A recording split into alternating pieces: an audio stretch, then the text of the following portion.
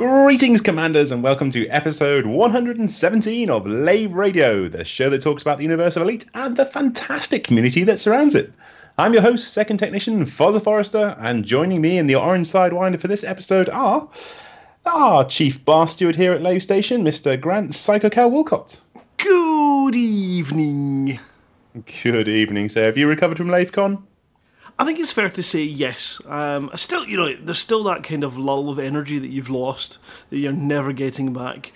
But it was, I'm feeling a million times better than I did in the days beforehand. So, recovered fully. Brilliant stuff. Excellent. Okay, we've also got our Head of Health and Safety here at Lave Station joining us. That would be Commander Edelweiss, Mr. Ben Moss Woodward. I've got a unicorn on my helmet. Your what? I have a unicorn on my helmet. It's pink, it's flight, it's fluffy. Okay, so I'm guessing you haven't recovered from LaveCon.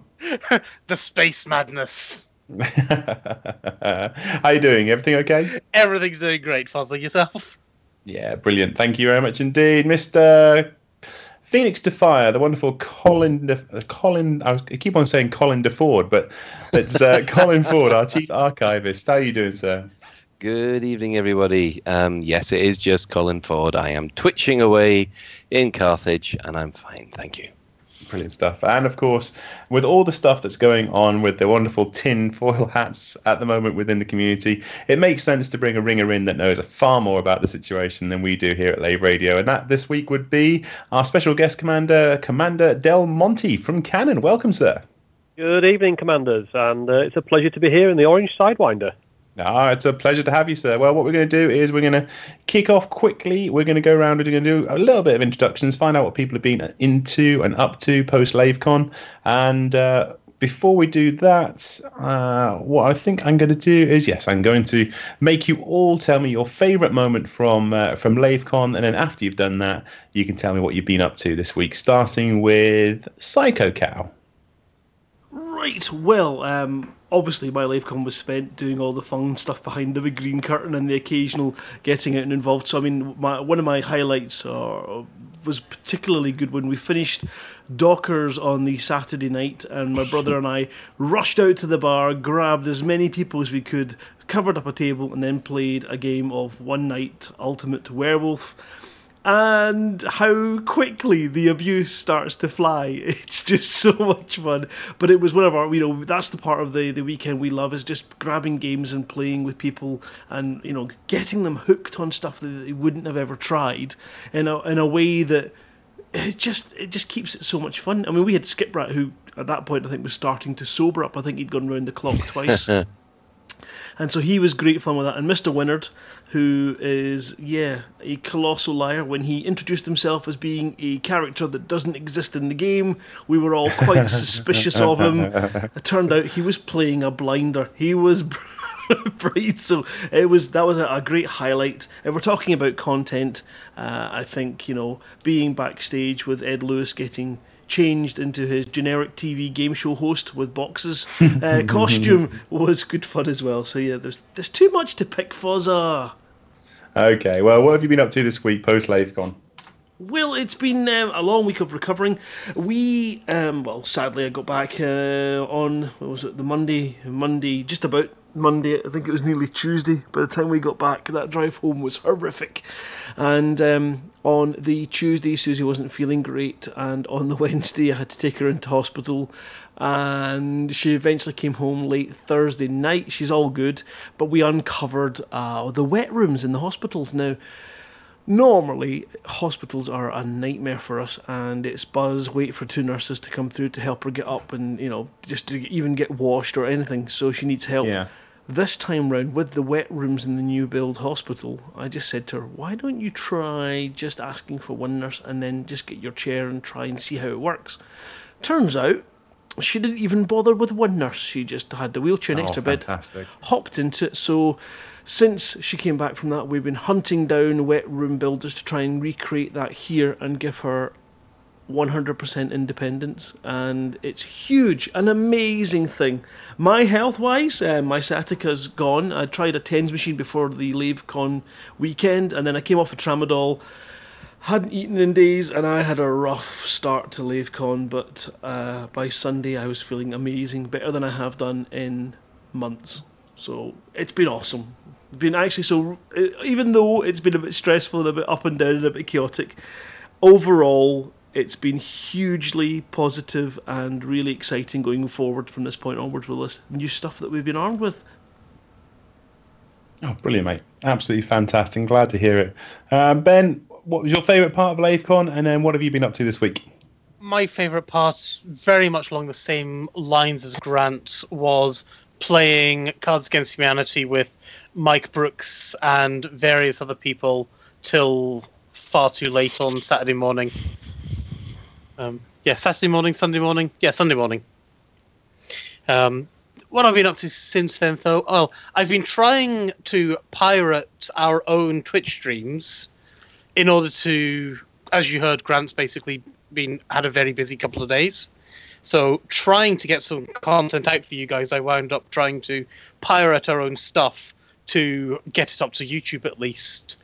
And eventually, after basically spending about a day doing that and downloading around about 4 gigs of nothing, I thought, sod this, and said something along the lines of, Grant, sorry, but you're going to have to obtain the files off your hard drive instead.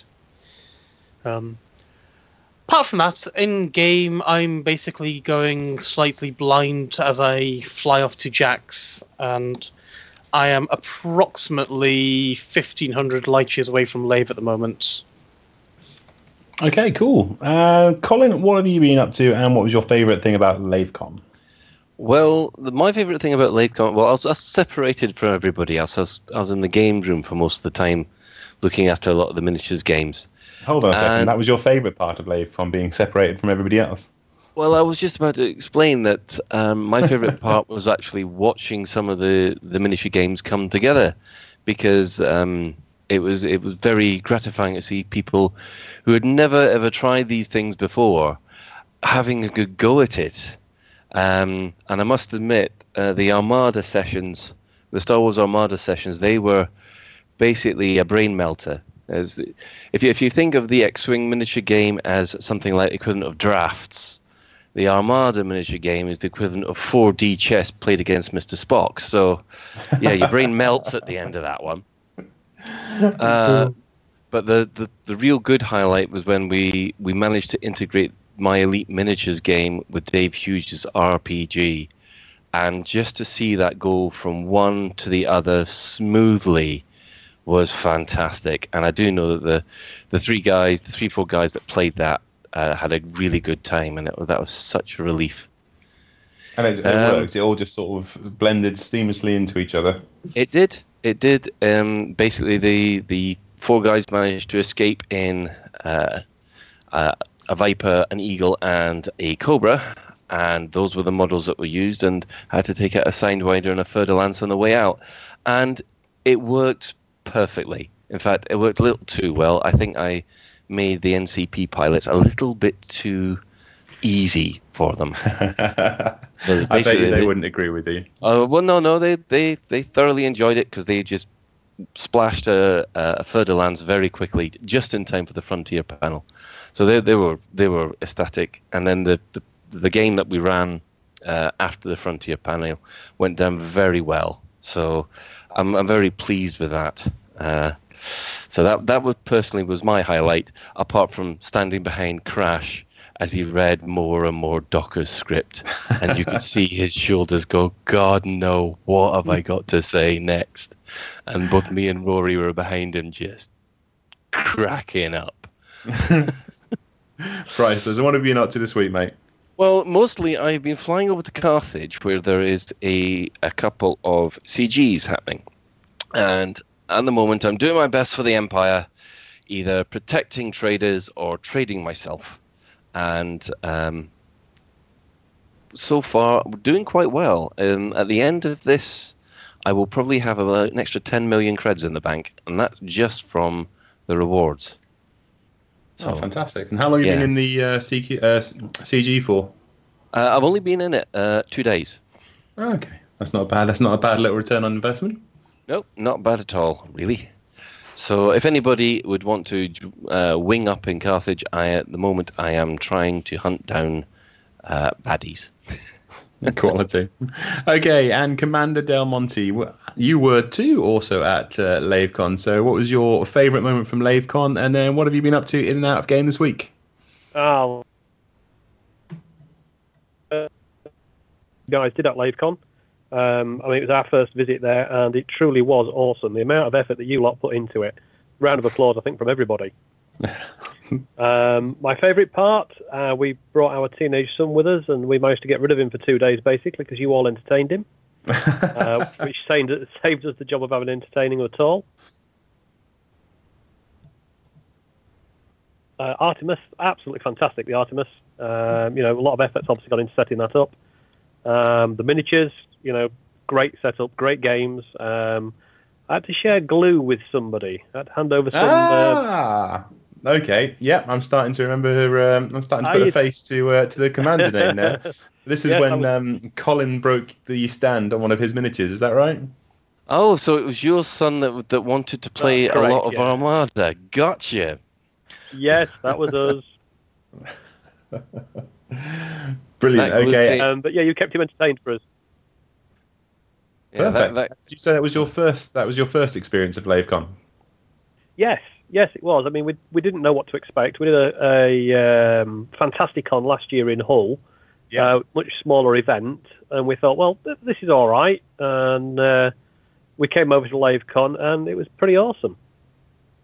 Yeah, they're two quite unique events, aren't they? Fantasticon and LaveCon. They're obviously still built around the idea of Elite Dangerous at the core, but they're two completely different animals, really, aren't they? Oh, yeah, very different, very different. There was quite a lot of more diversity at the Fantasticon, and, of course, yours was more elite-centric, which was great, because for us, it's the only game we play anyway, so it was great to be with other people that played it passionately. Yeah, and how old's your son? He's a baby, so he'll be 16 this year.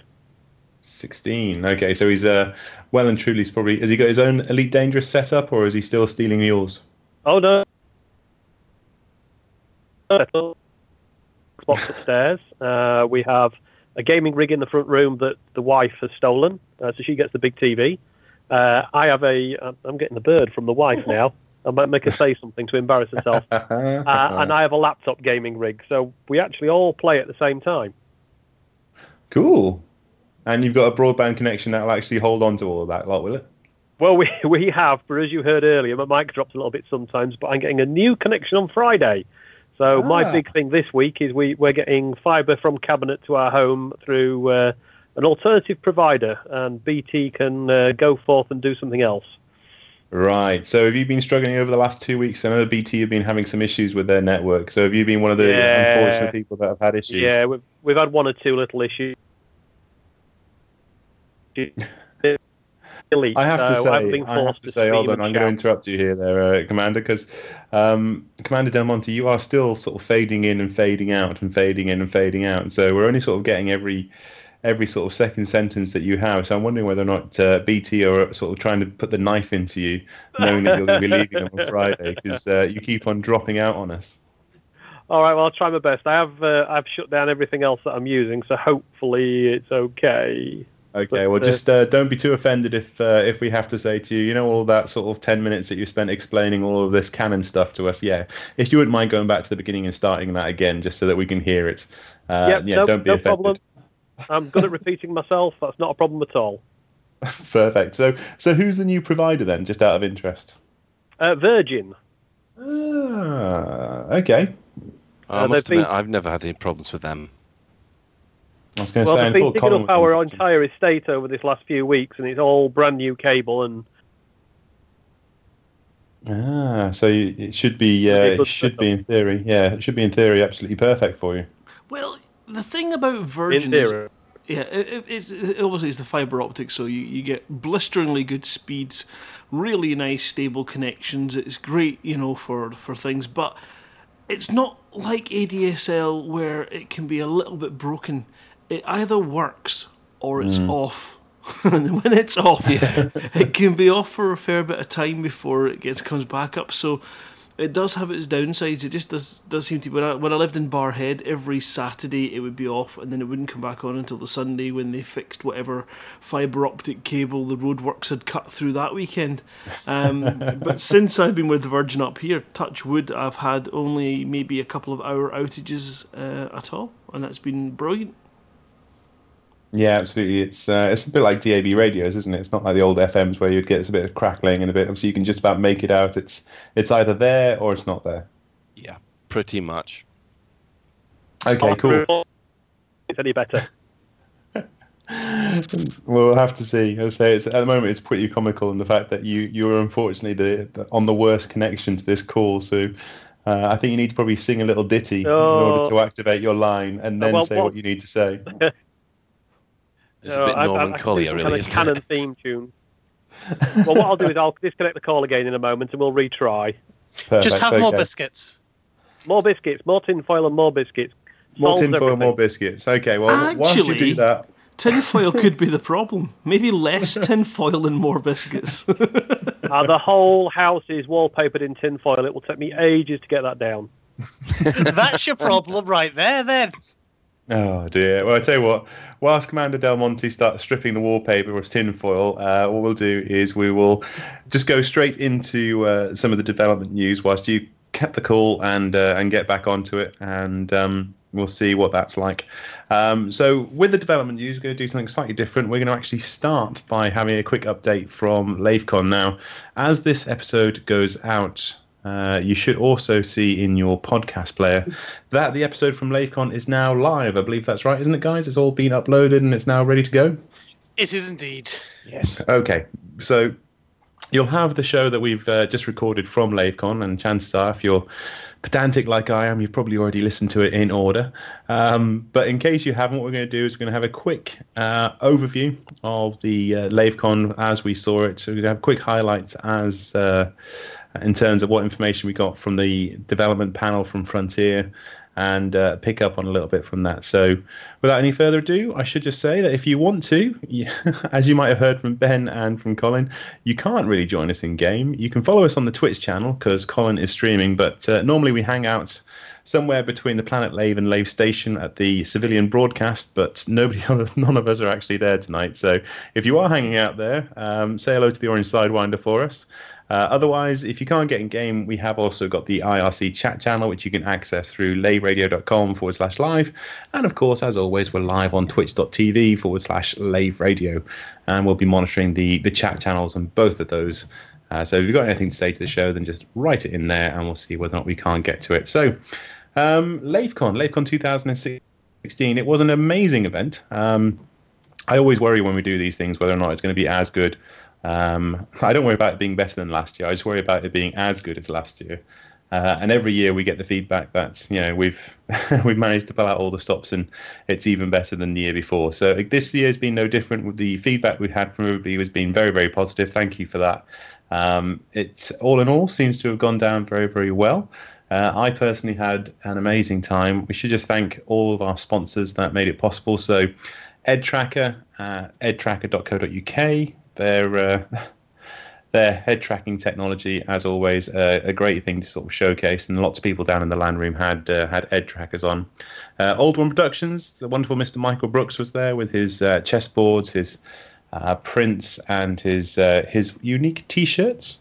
The CCG and Board Game Social Trader, they are at the CCG and BoardGamesSocial.com.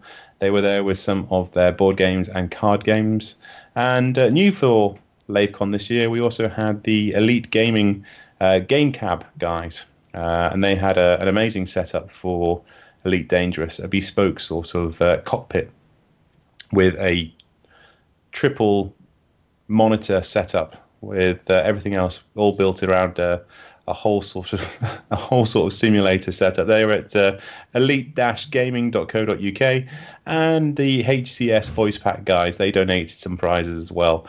So did you guys buy anything from these guys? I know I bought some stuff from the wonderful Mr. Brooks. I didn't get a chance to actually buy anything from the CCG guys, and if I had the space in my house, I would most definitely have bought one of the gaming cabs that were on display there. I didn't. Ben, see I the think shops. You didn't see the shops. That's because you were too busy hiding behind the green curtain.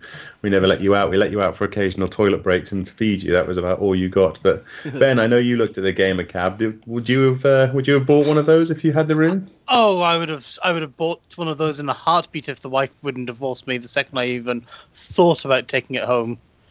But what I was looking at, and I'm so excited I actually got to see it, so I didn't get to play with it, unfortunately, was Ed Tracker's wireless Ed Tracker. I've been drooling over this since it was first announced at last year's LaveCon, I think, or around about that kind of time period. And I've been so excited, and they actually had one that I could get my hands on. And as soon as they get the licenses, they're having my money. So I'm not sure without sort of going into their patented prototypes here, but how did it work? Was it like a 9-volt battery? What was the setup? Because I never got a chance to see it, and that's one I definitely want to buy. It was a small black box. Okay, but the Ed Tracker currently is a small black box. That's no Precisely. Exactly. It was a small black box, and that's all I saw. Impressive, but you saw it working in game. I think Mark was playing with it earlier, though. Yes, well, with a bit of luck, you can hear me, so we'll test that first. Yeah. As he fights his but yes. No, you started off by saying with a bit of luck, you should be able to hear. Oh dear, I really don't want to know what's wrong with this connection. I might try something else in a little while, but if you can hear me, we did have the Ed Tracker, and it's the same size as the old one, and it is a fantastic bit of kit, really, really stable, and worked really, really well. Cool. So how did you manage to cram that much sort of technology in? I mean, what sort of battery is it running off? What sort of rechargeable rate are we, is it? It's got a small rechargeable battery in there that lasts about 12 hours on one charge. Oh, bloody hell, brilliant. Awesome. And the little dongle was great, got about 30 feet range out of it because we tested it across the other side of the room, basically. Wow. And it was really, really responsive. He's waiting for some new dongles, and once he gets those and can get... Damn. Then he'll be selling them. A couple of months' time was the projected time. Couple of months' time. Brilliant. And obviously, if people go to edtracker.co.uk, I'm assuming that's where they're going to be selling the bulk of them through the website's shop, is it? Yes, I believe so. I mean, we bought a wired version for now on the promise that it would let me know as soon as the wireless ones were available. Yeah, I must admit, I bought one, and then I also won one in the in last year's raffle. So I've got the original one, which you have to calibrate. And I've also got the Pro version, which I won in the raffle. So it's currently the Pro version that I'm using, but having to connect it via a wire is a bit of a pain. So I'm really, really, really, really looking forward to when we can actually make this thing wireless. So, I don't care how much it costs, within reason. I don't care how much it costs. I will be giving them my money. Don't let him hear that. He might put the price up. As long as it's less than Track IR, it shouldn't be a problem then. Yeah, how much is Track IR going these days? Oh, quite expensive, I think. I think it's still around about 150 for Track IR. Yeah. So anything below that, preferably two digits as opposed to 3, would be nice. And I'm there. I'm there with bells on. Okay, so I should also mention all the wonderful people that turned up to volunteer. Now, when it comes to the volunteers at LaveCon, it's important to remember that the volunteers don't get free tickets. They also buy tickets the same as everybody else, but they also donate a large portion of their time to ensure that activities are organised, they're run on time most of the time, badges are made, microphones work, guests are looked after, stations are manned, panels are hosted, books are read, and so on and so on and so on. We couldn't do LaveCon without all the volunteers that rock up, and we have something in the region of sort of like 20 to 25 volunteers every year turn up and devote a large portion of their LaveCon weekend to making sure that everybody else has a fantastic time doing it. So a massive shout out and a thank you to all of our volunteers. And of course, finally, it wouldn't be LaveCon without Elite Dangerous, and we wouldn't have Elite Dangerous without Frontier. So a massive thank you to all the devs who gave up their weekend to come down and mix it in with the community. We had Michael Brooks, the executive producer. We had Zach Antonacci, head of community. Ed Lewis, community content manager. Sandro Samarco, lead designer. Dav Stott, lead server developer. Mark Allen, senior programmer. Chart Kruger, the artist. Dominic Corner, programmer and gameplay team member. Adam Woods, a producer. Anthony Ross, programmer and planet technician. That's a good title. Steve Kirby, lead designer, and Andrew Barlow, head of online. So a massive thank you to all the guys from Frontier who gave up some of their weekend to come down and obviously be on the panel and face all the questions from everybody, but also just sort of mix it in, have a few beers, and just generally chat with the community. It's always really well received. Father, So, yes. did you mention Sarah in that? I didn't. No, I didn't. It's a good point. That's because she scares me. I'm afraid to mention her name. Sarah's a lovely woman. She makes very scary AI. She really does. She makes very scary people come and blow my ship up. So yes, the wonderful Sarah Jane Avery as well. Should not go without a mention. She was there. She was answering questions. She was on fine form as always. But yes, a little bit scary. I'm scared of her. I'm scared of what she does. So yes, I can't think of anybody else that we might have forgotten, have we? I think that was all. Yeah, I think that was it. I mean, I think it's one of those weekends where you see how people love doing their little bit. I mean, Dylan came down with me and ended up covering in the VR room and loving it, but he never got out of there because he was just stuck.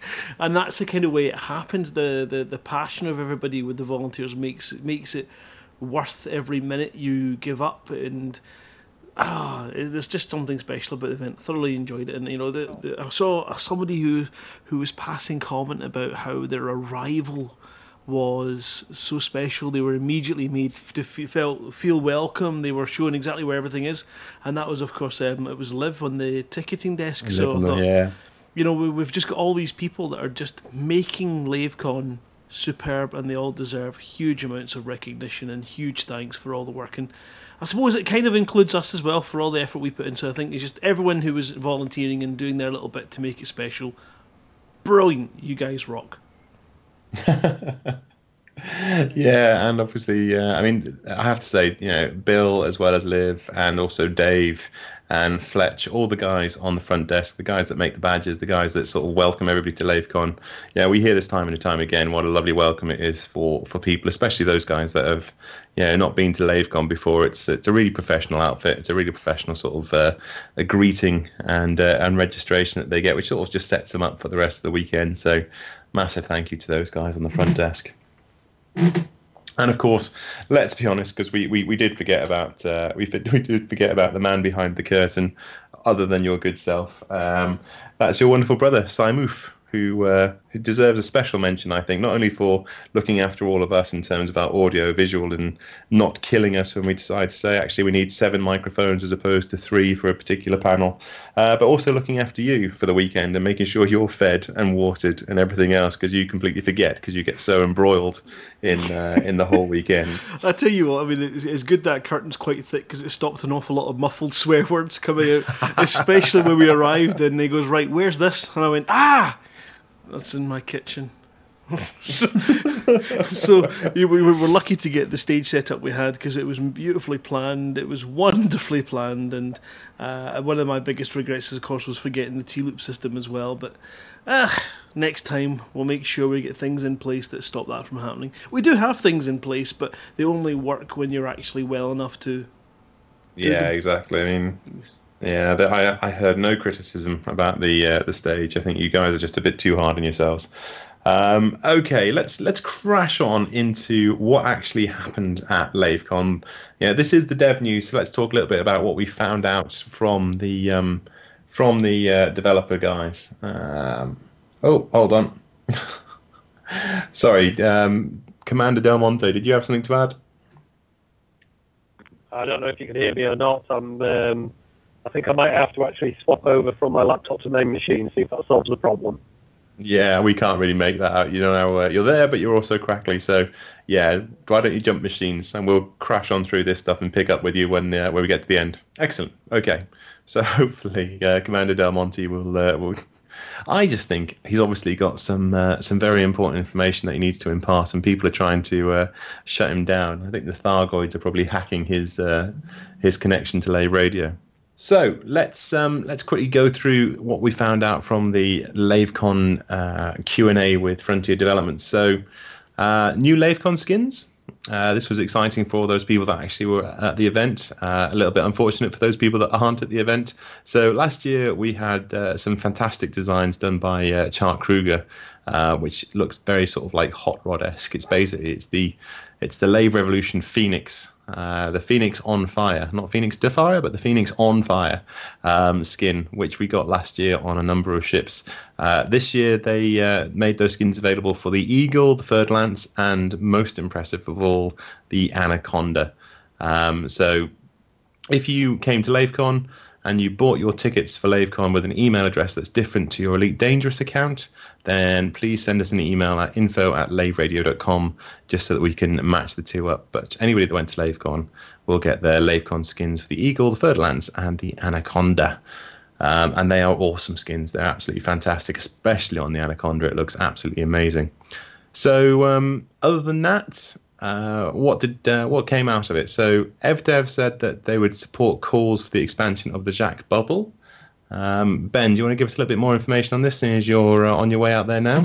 Oh, basically, before LaveCon, a lot of people were saying, hey, how about we go and set up a second bubble around about Jacques Station, seeing as it's crashed in the middle of nowhere, but a hell of a lot more convenient to the center of the galaxy and things like that than Solis. And there was enough people there, and it fitted in well enough with Frontier's plans that they said, okay, yeah, we'll see what we can do about that. I'm personally slightly antsy about all this, but Really? we'll see whether... I love the idea, but winter is coming. Winter is coming, and you don't think the human race should be split up into two sections? Is that what you're saying? You don't split the party. We know this. Yeah, you might have a point there, but surely, if you can force an enemy to fight a war on two fronts, then you've got the upper hand. We will see, but we need to get Jax built and able to defend itself at least in a real hurry, I think. Okay, so you're basically, to quote Arnie, you're basically telling people to get their ass to Jax. Yes. Something like that. Basically, you're saying that everybody needs to get out to Jax and try and build it as quickly as possible, so that we do should need the to worst build happen. Jax. Yes. Okay, fine. And better in Jax than in Sol. Okay, but obviously Jax is a long way away, and the thing that we also heard from FDev was the fact that community goals are going to last slightly longer when it comes to Jax. So what's the latest on that?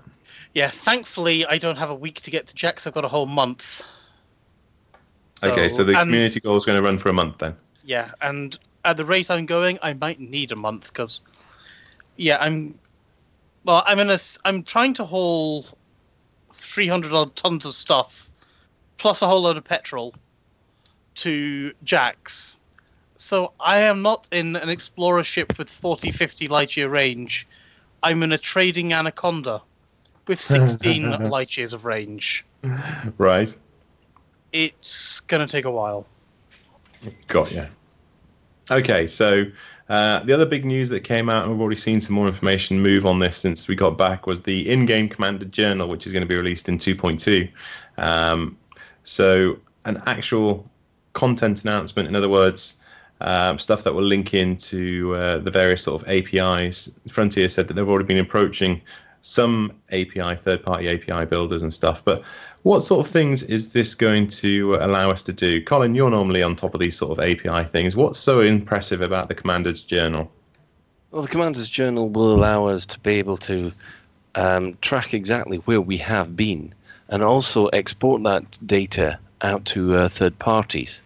So effectively, it does mean that you could have not only a log of exactly what you've done and when, you could also have a log to know exactly who's attacked you and when. So you can have your own little personal kill list. So you know that you've been attacked by a certain commander on a certain day, and you can add them to the calling up the bounty board at a later point. But so also what you're saying is this is a way of keeping track of griefers then, is it? Is that what you're saying? So all the Care Bears out there are going to have a hate list? They could have. But one of the things I'm looking forward to using it for is for exploration. Because at exploration at the moment, there's no way of knowing what you've got tagged under your name. Now, you could actually, with a whole load of other people,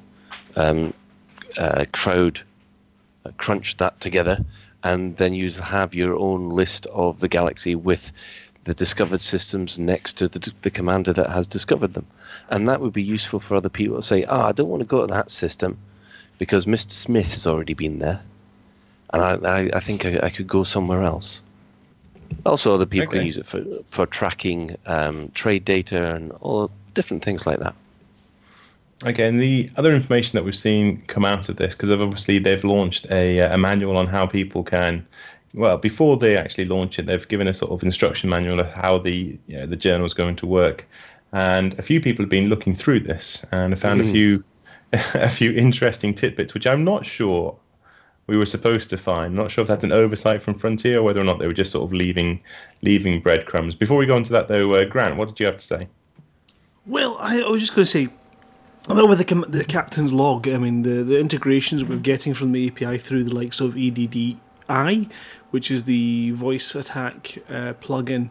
So I have now got that finally running using the beta version of Voice Attack, and then I import in whichever voice pack I fancy having the commands from, so that I've got all the activity and being able to do your landing gear and all that kind of stuff, as well as when you do your jump, it then tells you that you've been in this system 5 times since your last visit and things like that, and tells you all the breakdowns of it. And then you've got a command called damage report or ship report, and it tells you all the systems that are dodgy and maybe down in lower percentages. So I mean, this API interface with the likes of these voice interactive programs like VoiceStack HCS, and then being able to integrate to whichever particular website you want your data sent to, so that you can have it represented to yourself in, whether it be some kind of captain's log and you can go through your trails and your adventures and all the missions that you've done, or whether it's just something that's plotting a route that you've covered in the galaxy so that you can make your plans. It's exciting to see.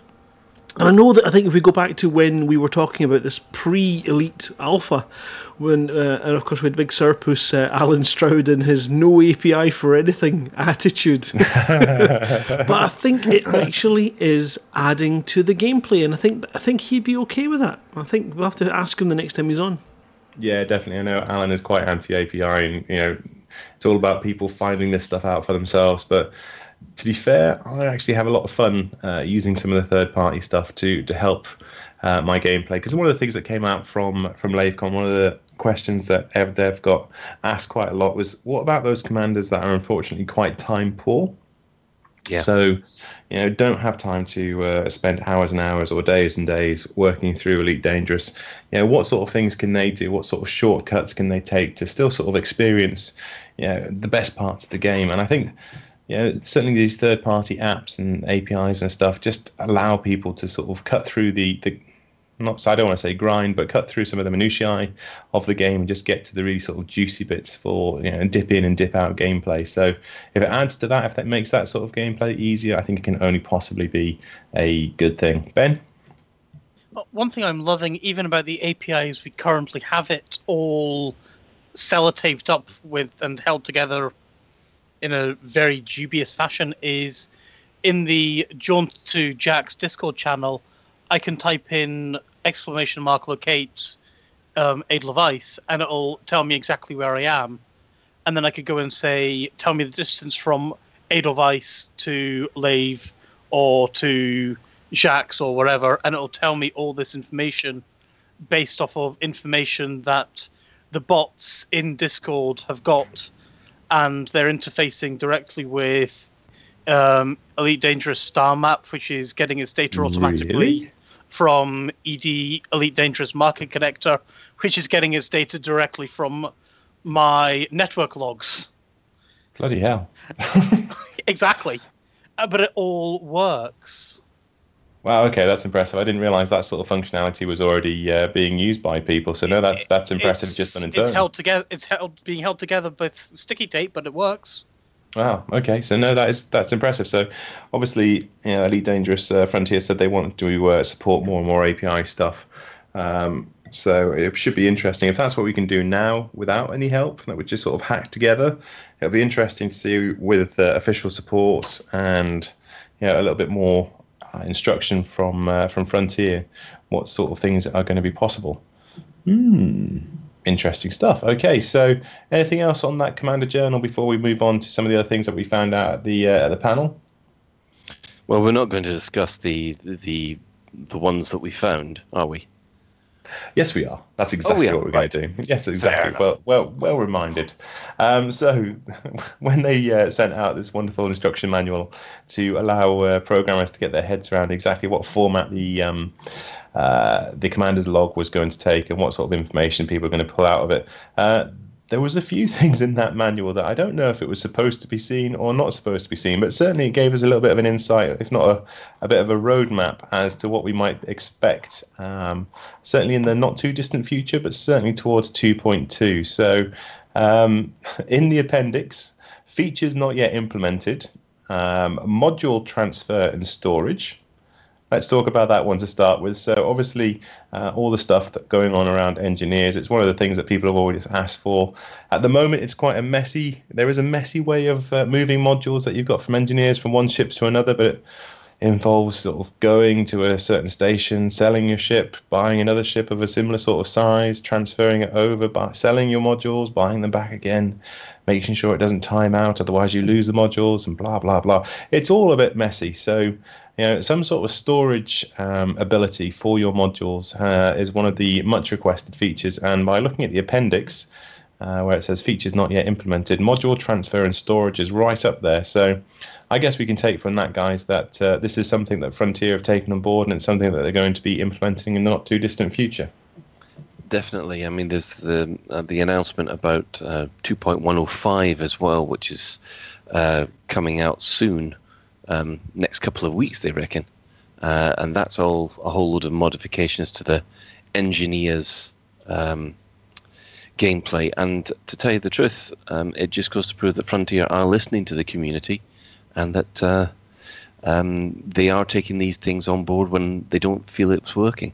Yeah, absolutely. And it's one of the things we'll come on to a little bit later when it comes to stuff around about LaveCon, stuff that came up. But yeah, certainly they're listening to the community, and the stuff that they agree with, they're changing. That's not to say they agree with everything that's coming out of the community, which is a good thing. Other things that was in the appendix, hiring NPC pilots. Now, there's been a bit of confusion on the forums around this. Some people have taken it to mean when it comes to multi-crew, you're going to be able to hire NPC pilots. And that's something that Michael Brooks at the LaveCon panel said was definitely not the case. When it comes to multi-crew, it's just going to be live human pilots that you have as part of your multi-crew. This, I believe, is sort of referring more to being able to hire NPC pilots to form up as wings, maybe to do certain missions. Do you guys agree with that? Yeah, I mean, and I kind of think that this was kind of half expected for me, because the entire 2.2 is called Guardians, and what is a Guardian but a wingman? Yeah, agreed. And this was another thing that I really liked about Frontier, which the whole thing about when you got a certain ship of a certain size, you had to hire and fire crew people. There wasn't much to it. They certainly didn't add much to gameplay apart from sort of it increased your immersion to reality. But you never really had the hiring of wingmen, did you? In Frontier, so it was something that was lacking. You could hire crew, but you couldn't hire wingmen. And there were certainly a few missions in Frontier where it would have been very, very cool to have a couple of people on either side of you, just basically watching your back. So. What sort of things do you think they're going to need to implement with this? I mean, are we going to pay less for lower ranked pilots? Are we going to have to pay more for sort of elite ranked pilots? Do you reckon they're going to incorporate that? Well, it seems pretty logical to have that kind of credit balance, if you like, for the effect. I mean, you don't want to be able to have to you don't have to be able to buy an elite co-pilot for pittance, they're going to cost a lot. See, I don't think it's actually for hiring wingmen, at least as we're seeing wingmen in game. I think it's for hiring NPCs who will be flying our shipboard fighters or flying our main ship if we jump into a fighter. Okay, what gives you that idea? Because that's not my reading of it. Well, the reason I think that is we know we're going to have shipboard fighters, right? Yep. Yes. What's going to happen to our Anaconda, say, if we jump into a little Fed fighter and it's just sitting there? You need to be able to hire. You need something to fly it. Absolutely. Have you ever seen Airplane? We will have an inflatable autopilot in the shape of David Braben that's going to pop up and take over those controls. That's exactly what's going to happen. And I think that's what these NPC AI is. The only thing that makes me think that's possibly not the case is if you think about it, your ship already has a rudimentary AI pilot sort of incorporated in it. So when you're on the planets and stuff and you've got your buggy out there, you can send your ship away and then you can, request it to come back. So it has that sort of functionality. So for me, it's not much more of a step forward to have that, but with some sort of basic, turreting of your guns if you want to. It'll be a bad...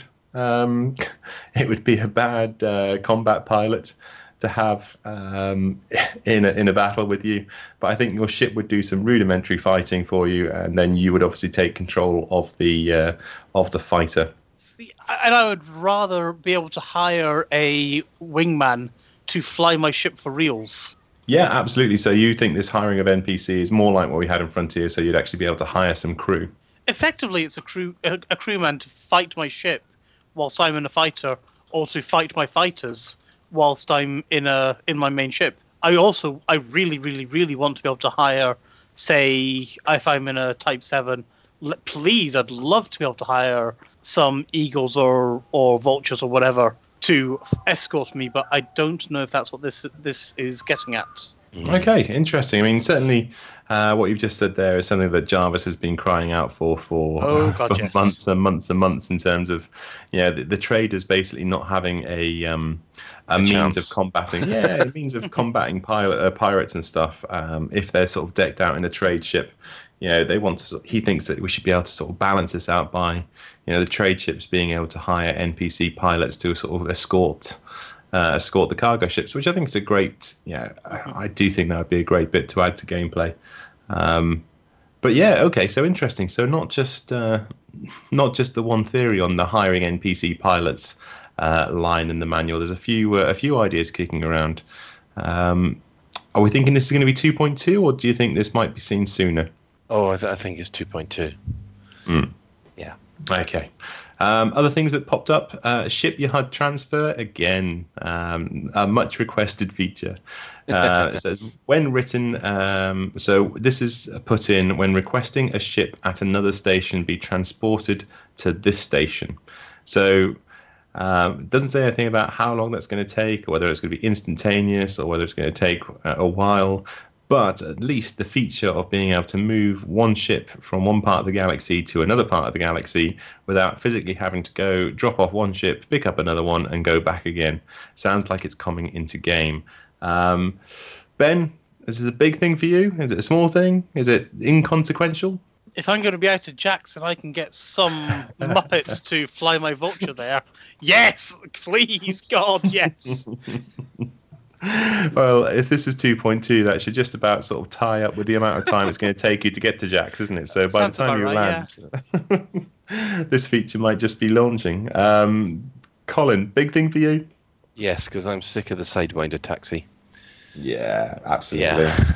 At the moment, to do Carthage, to get both my ships here, in order to do both the CGs, I've had to, obviously employ the Sidewinder taxi. And it really is a grind just to get this ship back, fly back to wherever your ship was, then come back again. It's such a ball ache. Yeah, definitely. I've got lots of ships, or at least I had lots of ships sat at Shinrata. And obviously now with the Lave Radio Network, most of the missions and stuff I'm running are over in Lave. So I spent pretty much a week going backwards and forwards trying to move my entire fleet from Shinrata over to Lave. And I have to say, that was not the most fun week I've ever spent in Elite Dangerous. No. Okay, let's just have a quick check. Commander Del Monte, are you back with us? I don't know, but I'm going to try. Oh, we can. That sounds a lot better. Yeah, it sounds You can promising. hear me okay? Oh, Yeah, we can. You I had to think. say that, didn't you guys? Jinxed them.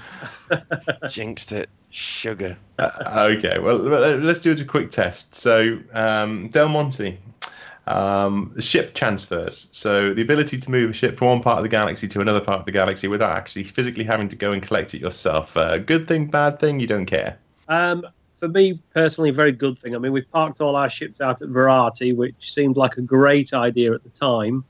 However, everything keeps happening either in the bubble or out at Maya, so it would be nice to be able having to get a blooming hauler.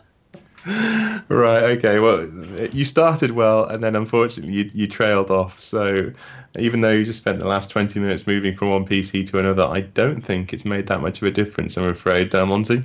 No, it's definitely our connection, then I'm afraid. I will try and stay in the conversation as much as I can, but if it's just that bad, you'll have to boot me out. Word of advice: keep it to short sentences. Short sentences. Although I have to Sure. say... Sentence, boot me if... Pretend you're Captain Kirk. Yeah. Oh dear, it's just brilliant. It's choosing very comical times to try and fade you out as well. The other option, Del Monte, is if you could possibly have a decent mobile connection, you could possibly try and download Skype for a phone and go through the mobile network as opposed to going through your broadband. If you have a decent signal, that might be another thing that you can try. We certainly do. Try now. Back in Type 5. We'll give it a Okay. go. Back in 5. All right, cheers, mate.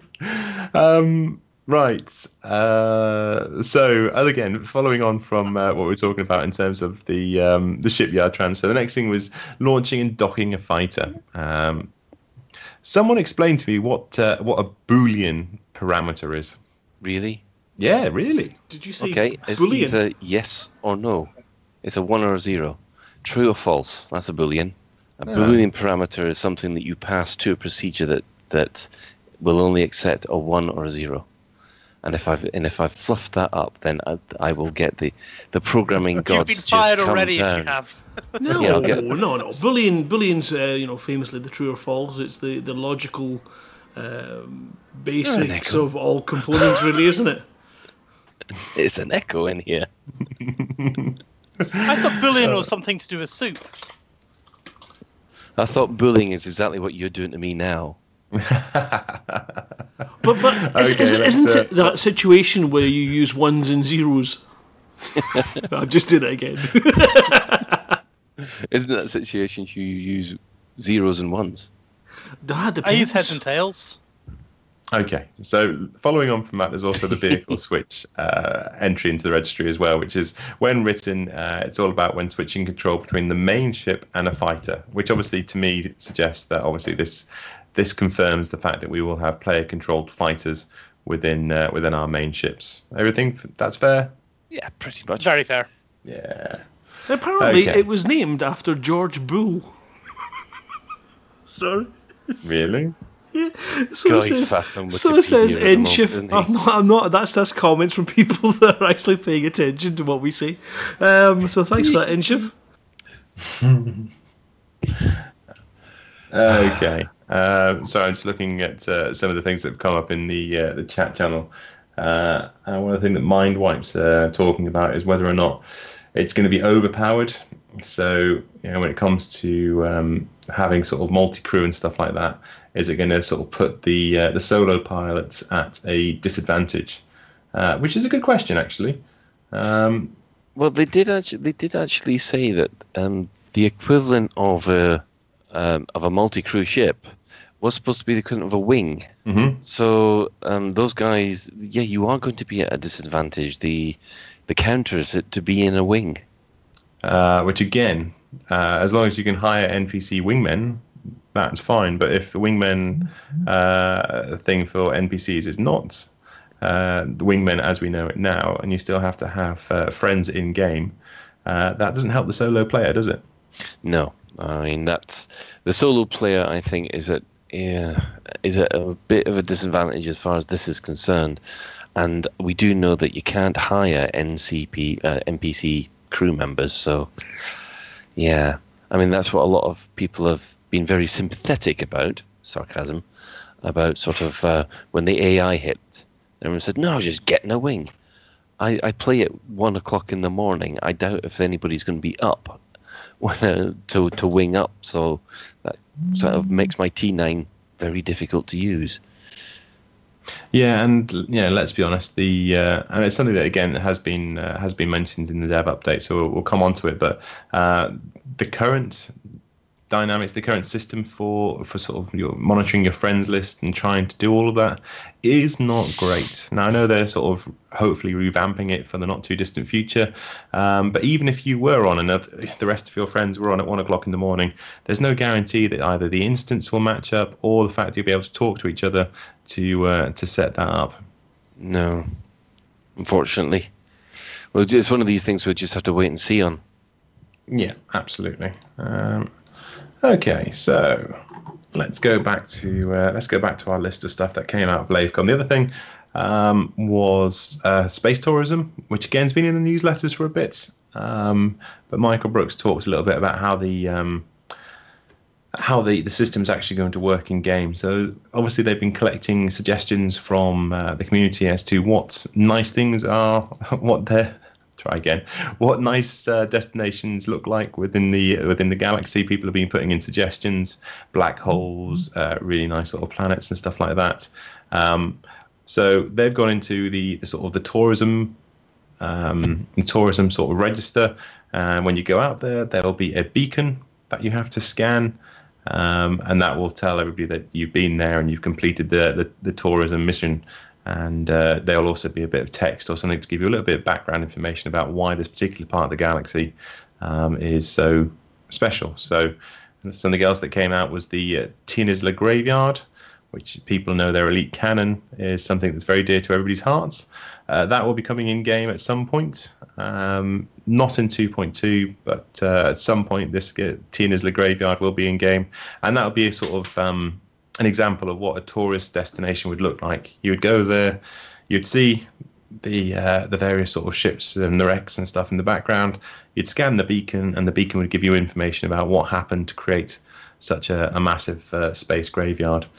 Okay, so what do you guys think of the current implementation? So obviously this is the first sort of passenger missions that we're going to get. Ben, do you think it's a good way of implementing it? I think it's probably a good way of entering it, but I'm trying to get Mark on the call again. Okay. In other words, I've got no idea what you were just on about. Sorry. Okay, Colin. Yeah, well, I do think the point was already made. Is it all depends on how the this text or this beacon thing. How does that give you the information? Is it just going to be a big wall of text that you're going to ignore, or is it going to be a little bit more clever? Yeah, again, you're right. This is something that we did talk about in the last episode for those people that haven't listened to it yet. So maybe we won't go into too much detail, but yeah, basically the different ways of presenting that information. I think we came down to, if you were to get some really good sort of voice acted scripts done to present it either just as an audio or with an audio with some pictures that were presented in your head-up display as part of the ship's user interface, I think would be the absolute ideal. Yeah, I mean, if they can do the voice synthesis and get something Hitchhiker's Guide to the Galaxy like, that'd be nice. I think that would be. Oh, hello. I think that would be the thing to aim for. Perfect. And we'll try this again. Commander Del Monte, you back on the call? No. All right, I don't know if I'm back on the call or not. Yes, you're back on now. Can't figure out. Aha! I'm trying to figure out the app now for my Android phone. So I've gone through 2 computers and a phone, and I'm hoping you can actually hear me. It's either that or the Thargoids are invading and they don't want me to pass on any information. To be fair, Del Monte, you are actually back and you are sounding better than ever. Well, it's a good job we're getting that second bubble then, because we got Excellent. somewhere to run to when the Thargoids come and wipe out the first one. That's my good lady, who you can now also hear because she's close to the mic. I will move. Brilliant stuff. Okay. Hello to Commander Del Monte's good lady. Right. Okay. So the karma system. This was something else that was brought up. She's shied off now. She's run away to the conservatory. Brilliant. The karma system, possibly a future implementation for way of handling hostile player commanders. The likes of people that will sort of maybe gank newbies. I've written this down, but I have to be honest, I obviously wasn't paying attention during the Q&A when this was discussed. Can someone fill me in on it? I'm afraid I can't. I think I was called away as well. Grant, you were there behind the curtain. Were you paying any attention to this bit? Yeah, karma. It's that thing you get from the Indian restaurant, isn't it, with chicken? Okay, this is going well. Ben, save us. Your only hope. I think Skippy was just showed up at that point and was trying to talk to me. No, I mean, the whole karma thing was just a way of sort of automatically dealing with and reducing the opportunities for griefing and ganking in a kind of automated system. I don't think they actually went into any great detail regarding it and whether it's going to be shadow instancing or anything along those lines, but I think they're just basically saying that they are coming up with more ways of keeping an eye on bad behaviour in game. Okay, cool. The engineer rebalance that came up, we've talked a little bit about that. Colin, what exactly is happening before 2.1? What are they changing within engineers? What have they responded to the community? Well, they are simplifying the requirements for some of the engineers. A lot of the more difficult, and rare materials that you need to get the higher level stuff as being reined in, if you see what I mean. Sorry about this, but I've just had to deal with a Fer-de-Lance exploding in my face. But yeah, I think what they're doing is that they're basically consolidating a lot of the engineers' grind, so it makes the builds a lot easier. If you see, to actually utilize the engineers a lot easier, so it'll be a quicker turnaround. And when you combine that with the storage modules which will be coming and so on, I think that's the final missing piece in the engineers' jigsaw. Hopefully, then that will actually allow people to do what they were talking about, which was open up the idea of having sort of multi roles within Elite Dangerous. So one person could be like the paladin, the other person could be sort of the electrical guy, the other person can just push people away. So a true sort of multi-role sort of type of gameplay. Yeah, that brings back the good old the tank, the healer, and the DPS can then be implemented into the game. So I do think those healing beam lasers do change so much of the game. That's the main game changer, I think. And I think everybody wants to really have that ability available to them. Yeah, absolutely. It'd be interesting to see what sort of impact that makes on the game going forward, especially considering this this discussion about does that therefore then impede the solo player, which for a certain type of gaming it's certainly going to do. So more ship kits are definitely coming. Everybody laughed at this. Are they going to make more spoilers and more sort of kits available for different ship types?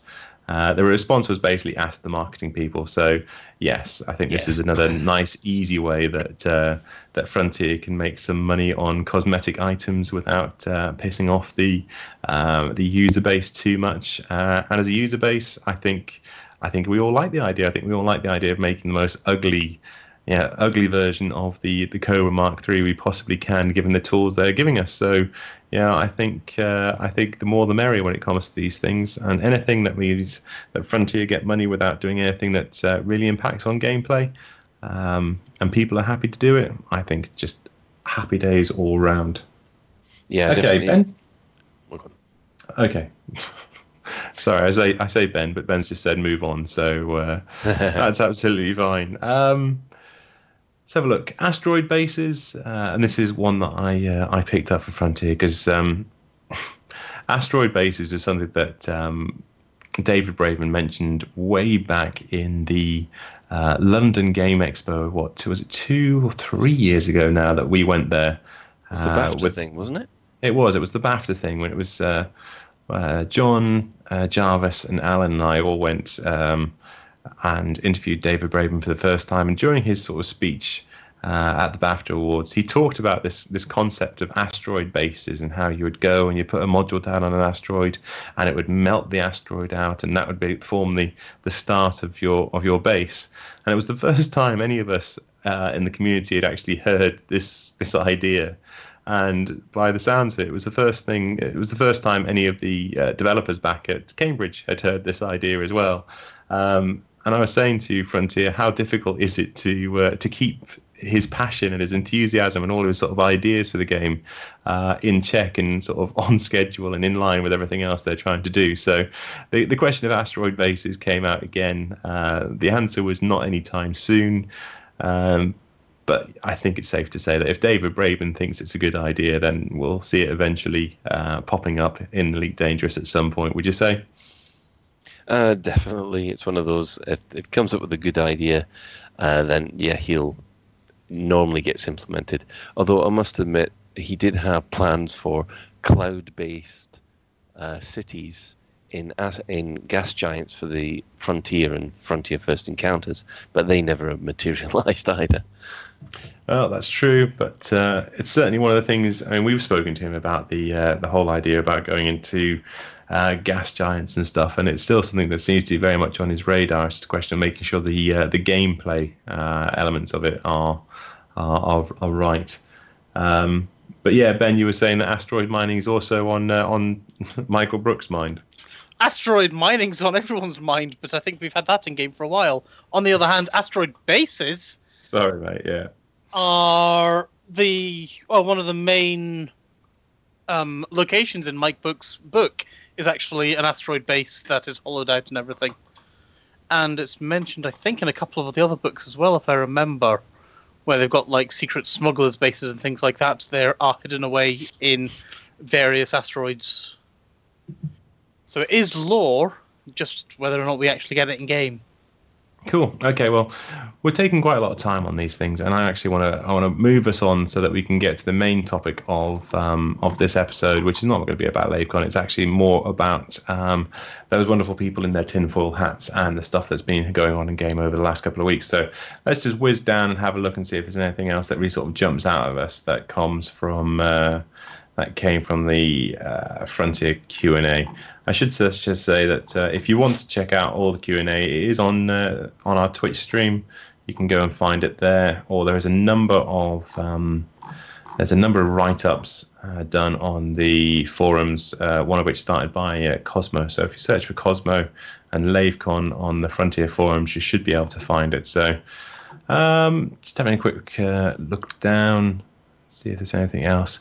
Obviously, we were slightly hampered somewhat during all of the Q&A by the fact that Frontier are going to Gamescom in August. So a lot of their big sort of reveals and stuff are going to be happening at Gamescom, which is it's annoying, but you can see from a marketing point of view why they'd want to do that. So everything around sort of the whole 2.2 release, stuff like the Beluga liner, is it coming out in 2.2? Yeah, we got lots of things like Wait and See or Gamescom or Find More at Gamescom. I mean, another question that somebody asked, which I thought was a really good question, which is, just the fact that it's all procedurally generated, but we still have exactly the same companies advertising at all the space stations. All the space stations have the same yellow trucks, and basically all the bases look exactly the same. So the answer to that was Gamescom. The answer to a lot of questions seemed to be Gamescom. So obviously Gamescom happens, was it end of August? I think a lot of the stuff that we will be finding out at Gamescom will be fascinating for 2.2. So without any further ado, I think, unless there's anything going down the list that you guys want to pick out and pick up. No, I just wanted one thing to pick out, and that was I had to feel sorry for Ed, because obviously when the announcement came on, and you'll find out all this stuff on at Gamescom. You could tell that he was there going, "Oh, what have I really got to work with here? Everyone is going to be going Gamescom." So you could see the frustration in him as soon as that first video went up. And I must admit that the Gamescom thing was certainly a bit of a disappointment for, I think, a lot of people in the room.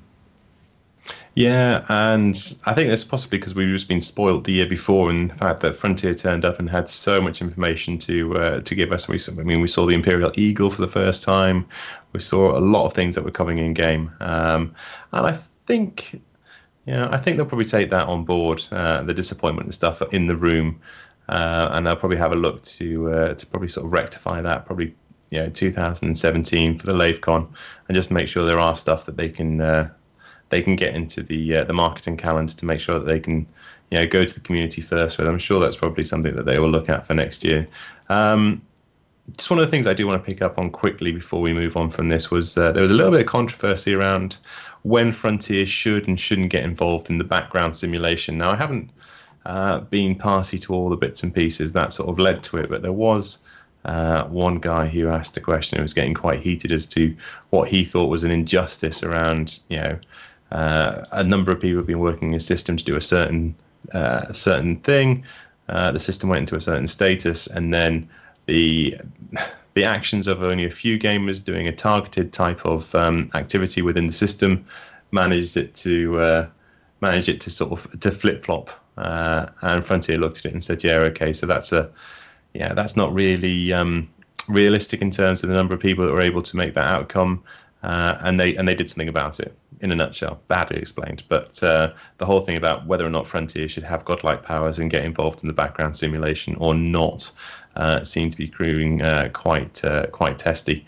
And the only bit that I sort of took out of this and reading behind it on the forums was that it is very difficult to understand what the heck's going on with the background simulation. Now, I know some of that is by design, and I know, Frontier do that to keep an element of control. But it made me think about what happened to us with the Lave Radio Network Civil War that was going on, where we tried to get everybody into the system for our live broadcast, and then just as we went live, the system flipped into a ceasefire, basically, and we didn't know it was going to happen. We hadn't expected it, and it's just quite difficult to predict what the heck's going on with the background simulation. And one of the things that came up from the forum was, would it add or would it detract to be able to go into a system and when you're in a station, see exactly with some sort of bar charts and stuff what's going on in real time within that system? Is crime up? Is crime down? How much have we had with bounty hunters? How much have we had with this?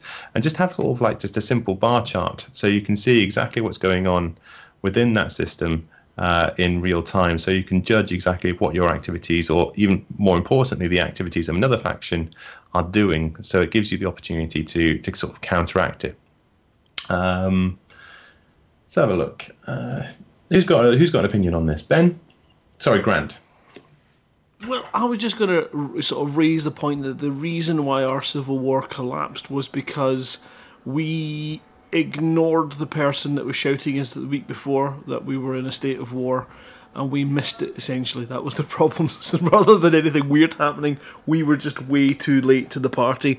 If we'd started at the weekend or the previous week's broadcast at the end of that, when the war kicked off, we could have had more of an impact on it. That was the biggest issue there. So that was one of the circumstances that's quite common, where we misunderstand what's going on and we miss the start of something, rather than you get a bizarre reaction. I know that as a Hutton Truckers, we had a hell of a time cracking George Pantazzi's system because they were a multi-system faction.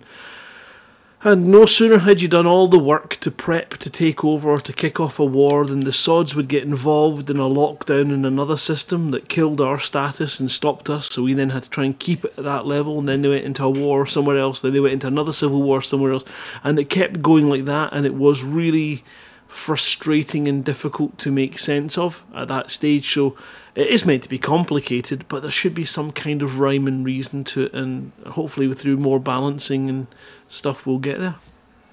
But would you say that's that's something that could be helped by giving a little bit more transparency of the background simulation, by having like these bar charts or something visual to represent what's going on in that system at any particular time? Anything that makes the information more accessible and maybe a bit more understandable is good. I think too much information retracts the ability of Frontier to go, no, you chuff and well don't, and get in and manually handle it. And they have to be able to manually handle stuff without people shouting foul. It's as simple as that. It is their game, and if we think we can flip, the Shinrata Desra to an anarchy system and kick the Black Wheel to infinitum, we shouldn't be able to do that, so they should be able to do it. I think they should do it more in key systems. I think there should be more large-scale battles coming in, the kind of thing where you are pissing about in the Federation important worlds, and regardless of the player factions involved, in comes a large NPC force, including multiple massive carriers, and they just kick your ass. There should be things that slant it and make it impossible to do these things, but it should happen in-game, so it should be a case of huge massive war and really, really strong forces that you just cannot beat, even as an organised player group, so that you have that, we tried, we failed, and we had our shot, but we missed it, rather than Frontier turned it off. It should have that. Yeah, exactly. So it should be happening in game as opposed to Frontier just basically flicking a switch. So if they want to restore control in that particular system and they can see it's actually flipping because the background simulation has been affected by the players, they can literally just say, okay, we've got a one-off task force that's going out there with lots of capital ships, and it arrives in the system and the system flips back to normal, but it happens in game. Is that what you're saying? Yeah, so use the tools that make it look like the players are getting the chance to do something, but actually you haven't got a hope in hell. Yeah, because okay, that's fine. So that I agree with. Commander Del Monte, what's your view on all this? Yeah, I think the key thing is, assuming you can hear me, just checking. Yeah, go. Okay, cool. I think the key thing here is that we don't want to be flipping systems like Founders World and places that are almost a fixed asset within the game. Mm-hmm. The problem with this one was people used a valid tactic to shut down the opposition, and they didn't counter that opposition as they could have done. The Federation could have fought back. The Federation pilots could have gone out and collected bounties, etc., to flip the system back under their control. The Imperial attack was very cleverly done. Is he back on Wi-Fi again? Tom, you've lost me again, aren't you? Yeah, we are. I have no idea. I've actually turned my Wi-Fi off altogether. I'm on my mobile phone now. Yeah, it's still doing exactly the same thing. Well, no, that's so weird. It's a little bit better, but it just broke up a little bit, sort of at key points. Yeah. The bit where you're making something, the bit that makes you sound intelligent, and that's missing. The bit, bizarre. No idea then, because I'm on a completely different network, on a completely different system now. So I've no idea. Obviously, I am being tinfoiled. I think you might be. Okay, so the issue was that Frontier basically flicked a switch there, as opposed to just let the background simulation and the tactic that people were using, which was completely valid, go to fruition. Is that what you're saying? It might be what you're saying. We will never know. Colin, what's your point? Well, my point was that... Yeah, basically. My point was, didn't they say that actually it was a bug? Because the number of commanders that did do this tactic shouldn't have been enough to shut the station down. And that's why they intervened. They certainly said it wasn't the right balance. So whether or not it was a bug or it was something that they just realised they hadn't... anticipated. Yeah, exactly. Such a short number, such a small number of commanders could actually have such a large influence by doing that particular activity. Needed balancing, and they just literally went in there and they balanced it straight away. But apart from that, they said that they're pretty much hands off when it comes to the background simulation, and they want to be hands off when it comes to background simulation. Which again, it throws you into sort of two different lines. I mean, do we want them to be completely hands off so that we have an EVE Online style of gaming, or do we actually want them to be able to, dip in and dip out and control the narrative of the galaxy in a way that they think it should go? They need some level of God mode, of course, but they've got to be careful that they don't upset CGs. Yeah, absolutely. And in this case, you think that it actually had a detrimental impact on the CG that people were doing? I think it was more of a detrimental impact on people's perception of how the game worked. Yes, the balance was off, but I think it upset quite a lot of people that it was so easily God-moded. Yeah. Okay. I certainly think they took that feedback from the community on board during the panel. So we'll watch this space and see what happens in the future, and see if we have another repeat performance of this. Okay, I'm going to draw a line under that. I'm going to draw a line under the stuff that was discussed at LaveCon, because I want to crash on. And whilst we still have Commander Del Monte on the phone and the Thargoids haven't managed to cut him off completely, what we're going to do is we're going to talk a little bit about some of the stuff that's been happening with the unknown artifacts and the unknown probes that are going on. So before that, we'll quickly jump to an advert, and then when we come back, it's all about the unknown. Hey, buddy, why the long face? Exploring is boring. What? What makes you say so? Because I have to scoop for fuel at every single store. And then the voices I hear in the store tell me to... Whoa, sounds like you've got a case of space madness. What you really need is really big gas tank. What? With really big gas tank, you'll be sailing the Milky Way in style and comfort. No more hanging out at every stupid store just to refuel. It's as easy as honk and go. Gotta get to Beagle Point for a romantic interlude? Just honk and go. Want to be the buckiest ball in the galaxy? Just honk and go. And if you fill your really big gas tank with patented Jumbonium 5000, you can honk and go, go, go. Gee, thanks, mister. No, thank you. Really big gas tank. Because why wait when you can honk and go? Jumbonium 5000 has been known to cause extra arm growth, outdoor mayonnaise, priapism, and spontaneous Thargoid face. Use only as directed. Lave Radio, transmitting to every corner of the galaxy. Right. Well, I think we maybe just carry on and have a look at the notes and see what's coming up next. we could be. I think sounds like the connection issues are getting to everybody. I'm not quite sure it's a connection issue for Fozza, but I think he has definitely been interdicted on his way back to us. So we were skipping all the rest of the updates and things and going for our main section, wasn't it? Oh, yes. Right. Scroll. UA probe sounds. That's what we're here for, is to see what on earth is going on with UA probe sounds. Now, I guess it's going to be interesting because this is going to be a show that possibly you'll need to decipher, depending on how well our next section goes, and whether or not we can get all these sentences out in a way that's done. But if you have to decipher it, I suppose there'll be prizes for the person who can make sense of this next section. Back to you, Fuzz. Or of course they could just, I was going to say, or they could just run it through an audio spectrograph and try and get the show notes out of that, I should probably imagine. I actually have to tell you something now. This is something I've not seen yet, so I apologise if I'm just opening up you all to a world of painful vision. My brother has used a particular website which allows you to encode JPEGs as sound files, and the reverse.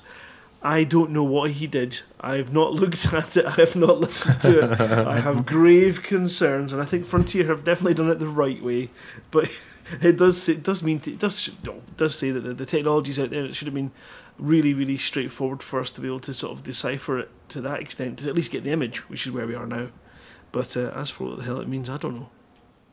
Okay, well, let's just backtrack a little bit. Seeing as we have got a special ringer on the show, hopefully we can make out what Commander Del Monte is trying to say. So Del Monte, why don't you just give us a little bit of background as to the Cannon faction in game, what it is that you crazy dudes get up to with your tinfoil hats, and why the rest of us are so grateful that you're there to save us having to do the hassle of all the deciphering that you guys get up to. Well, I can give you a bit of background. Certainly, I mean, it's been on the go for a long time now. The Cannon Group, when the first UAs were spotted, and we were looking for them in convoys and then looking for them in the wild, and that's the unknown artifact rather than the current unknown probe. I mean, one of the key things about the Cannon Group is it's an open group. You know, we're not there to direct or tell people what to do. It's more of a case of trying to create a collective approach to solving these puzzles that we're being presented with. Okay, and so you mentioned there the UAs, which I think most people are quite au fait with by now. But the UPs, which obviously doesn't stand for underpants, but the UPs, they seem to be reasonably new. What's the difference between the two? One of the primary differences for now is certainly the way they react. We never ever got the unknown artifact to react in any significant way. It was changed as the versions of the game was changing, and we found the embedded Morse code, which initially gave you the system name. Yeah. And then that changed, and it gave you the drawing of the ship, which was one hell of a puzzle to work out. The chap that worked that out with a piece of paper and a pen, hats off to him. You know, we were all driving ourselves insane, and he figured it out with a piece of paper and a pencil. But we do know from the very beginning that Michael Brooks said that this puzzle, they designed it in such a way they know we can use these audio tools. They know we can analyze these signals, and they did it deliberately. And we knew we'd have to use external tools to solve the problem. And of course, now we have this fantastic graphic, thanks to Rizal for bothering to ping the probe yet again with a Discovery scanner, uploaded the information, and then somebody very quickly decoded the image in the background. But of course, we've no idea what the image means. There's lots of theories, there's lots of ideas. But everybody's working really hard to try and figure out the puzzle. Okay, so again, let's take a step backwards. So tell us a little bit about what actually happened. So the unknown probe, is found floating in space? Someone found it, then jettisoned it, then honked at it. What happened? What was the process? What was the process of events? Well, the probe was first spotted. He scanned a Python. And found that it had a different unknown probe inside, and then went after it, basically. They're not found in free-floating space. They're only found within these convoys at the moment. Now, we've been told they're in floating space, but nobody's found one. And until we do, it's being very difficult to carry out any testing. In fact, I think, and I'm not 100% competent on this, I think we don't actually have a probe in-game right now. They've all been lost, either destroyed or due to bugs, particularly the scooping bug. Okay, what's the scooping bug? Because that's new to me as well. Basically, it disappears. Sometimes when it scoops, it just disappears. It's there in front of you one moment, and the next minute it's gone from your cargo hold. And Frontier confirmed that this is actually a bug as opposed to some strange alien teleportation technology. Well, a few people have been given their unknown probes back after we've shown video evidence, so we can only assume it's a bug. But Frontier being Frontier, they're a little bit cagey on the exact mechanics that's happening in the background. Right, okay. So you've come across this unknown probe. It's floating in space, or you've collected it and then jettisoned it. You've honked at it. Then what happens to... then what's the next set of events? Well, the interesting thing is, of course, after the honk, it seems to emit an energy pulse. The energy pulse knocks out your ship. Now, we think this is deliberate, and this is where it allows you to record a very clean set of audio. Because all your ship systems are shut down for a brief moment of time, you can very much hear it. That's very clever. I think that's a deliberate act. Yes, that's a very clever piece of game design they've done there. So it shuts out all your cockpit noise and your ship noise just so that you can get a clear recording of what the probe's actually telling you. That's a very clever piece of design that you wouldn't even contemplate. That's why they've done it. But I think now you've pointed it out, that's probably exactly why they've done it. this puzzle certainly stepped the game up from the UA being a very non-interactive component. We got a few things from it, a bit of Morse code, a bit of pointing towards Merope. This Unknown Probe does an awful lot more, and we still haven't solved it all yet. Okay, so it gives you this sort of EMP, it knocks your ship out, it gives you this sort of clear sound file that you put through, was it a spectrograph filter on Audacity or some sound program? Audacity is one of the programs people have been using. Basically, running the sound through there, you can see a spectrograph of the sound. You're seeing the sound as a physical image. And in that image, you can see something's being drawn. And just like we were saying a moment ago, it's effectively embedding a JPEG within an audio track. Right, okay. So we've got a picture. It's going to be a bit like the old Krypton factor here. Can you, Commander Del Monte, can you describe what that picture is overall, and then the various elements people think this is broken down into? I can when I open a copy of the picture myself, because I'm now on my phone and can't see anything you're doing. 2 seconds. I mean, we've got the central part of the picture, which a lot of people seem to think looks like a HUD or a heads-up display, and possibly it is. Again, though, it could be a planetary overlay. So people are thinking, is it a set of coordinates on a specific planet? The probe specifically points to Merope 5C. And if that's the case, and it's pointing at the planet and saying, look here, look at these coordinates.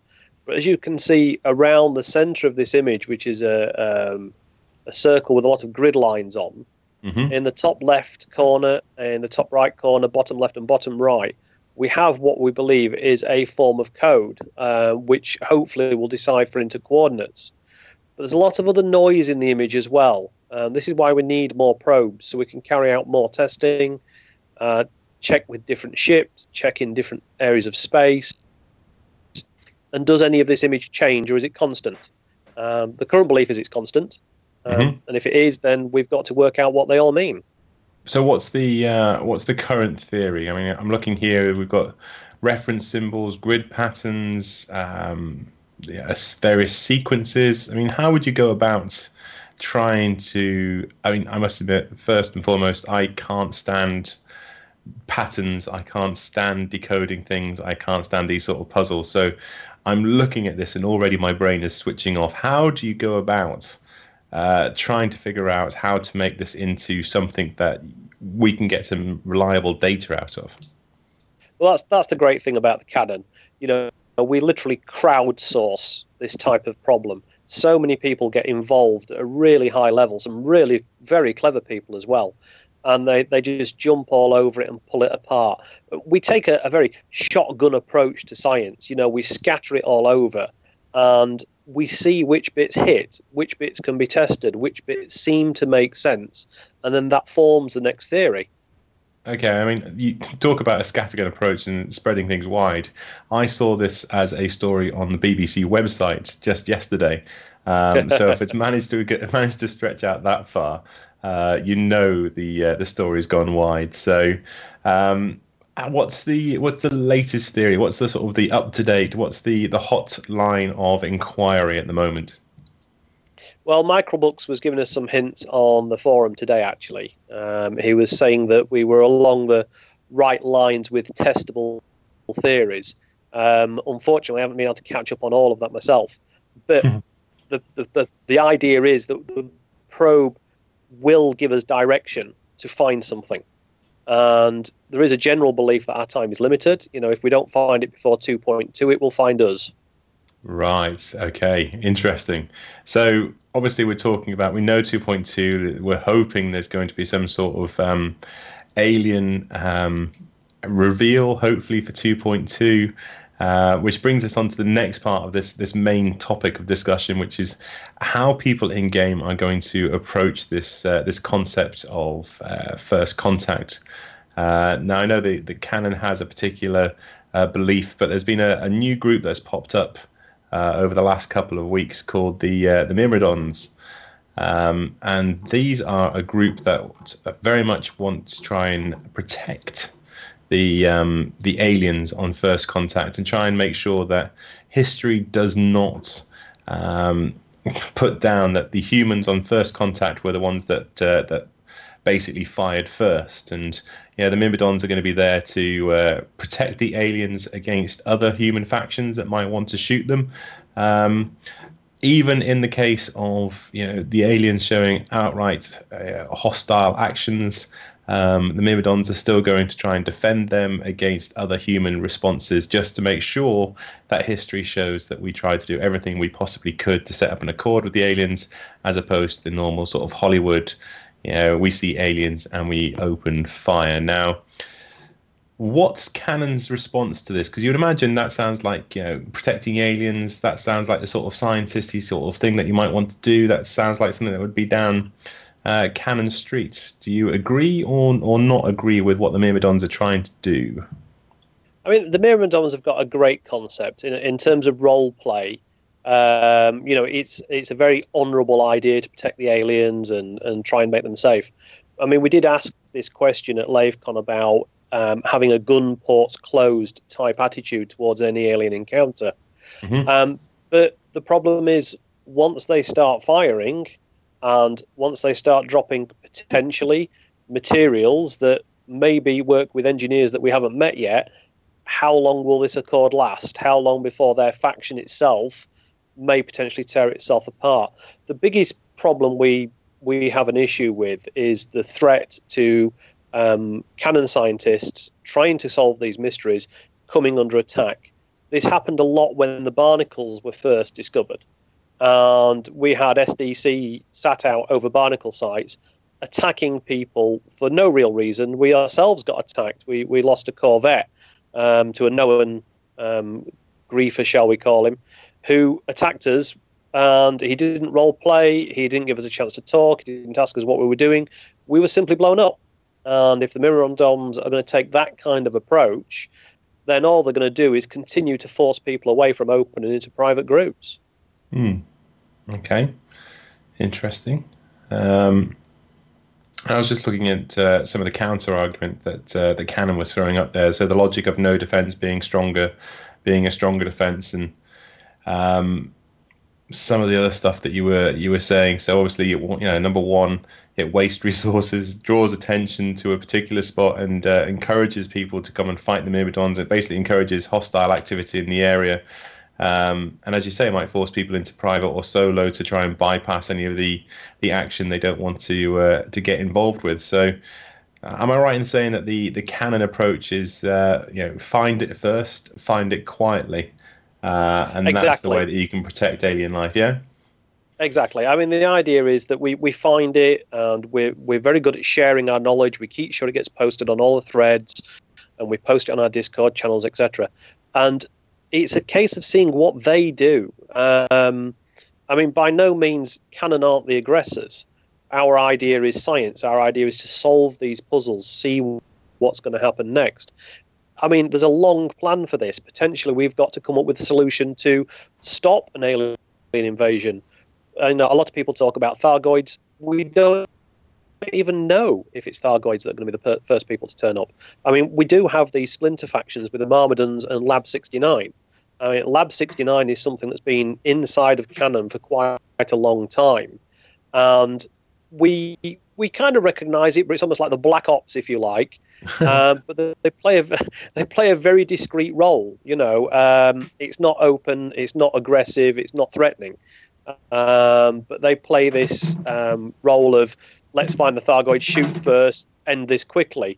Of course, neither of those two are going to result. There's no way we're going to be able to have a completely peaceful interaction. I mean, that just wouldn't make for good gameplay, and I very much doubt we're going to be able to beat them on the first day. Yeah, absolutely. So let's say, Del Monte, that you are the commander that finds the aliens, whoever they may be. You're the one that makes first contact. How would you deal with the situation? What would you do? Obviously, gun ports closed, but would you honk at them? Would you flash your lights in a Close Encounters of the Third Kind style-y? What would you... all of the above. I mean, yeah, I certainly wouldn't fire first, because I've no doubt they're going to have significant firepower or some form of defence that, to start with, we will not be able to overcome. So yeah, it's tried to make a peaceful contact with some form of intelligence. Definitely a honk, definitely a flashy lights, definitely a cargo scan, and I would imagine by that point I'll be running pretty quickly in the opposite direction. Brilliant stuff. And do you think that we are able to? I mean, what sort of hope do you hold out that we'll be able to crack the code and get there before Frontier force it upon us in 2.2? I honestly don't know. I mean, I've been looking at a lot of things myself in the last few days, all sorts of different codes and hieroglyphs, everything from Braille through to Vorlon.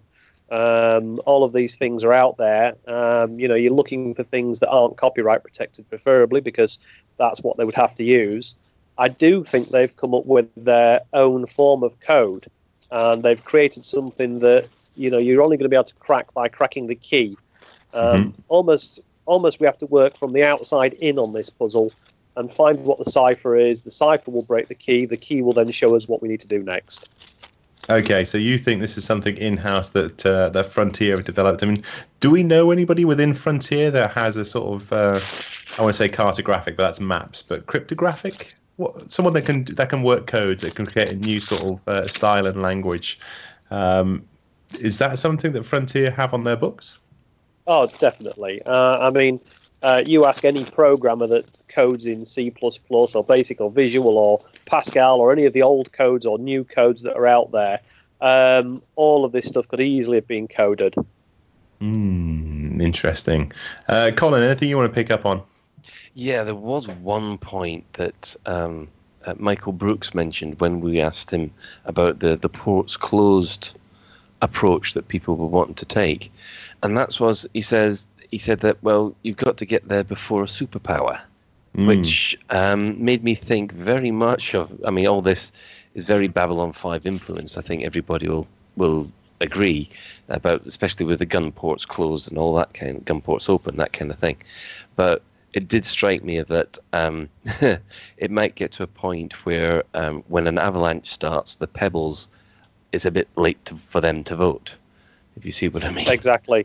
The avalanche has already started. It is too late for the pebbles to vote. Get your quotes right. I knew Ben would be able to correct me.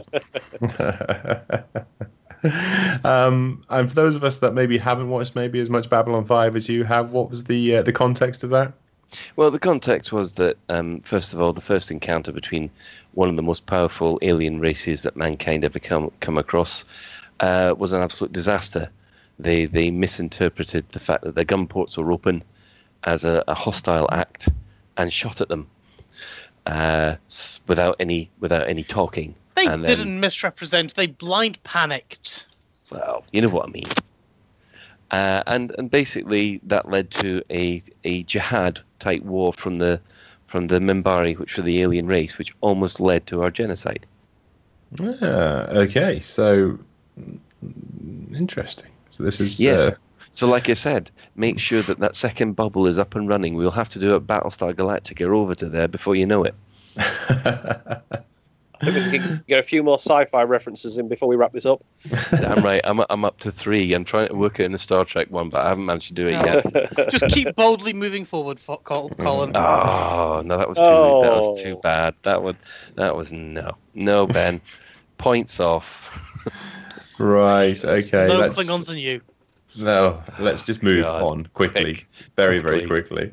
And I think that's probably going to talk. We were going to talk a little bit about some weirdness that was happening in Merope in terms of people going on planets and finding all their shields and ship being destroyed slowly but surely. But we've just found out today that that's probably a bug, so it's not actually a story at all. Yeah, we do think that's been a bug from the beginning. We raised that with FDev, and Brooks confirmed that it's probably not intended.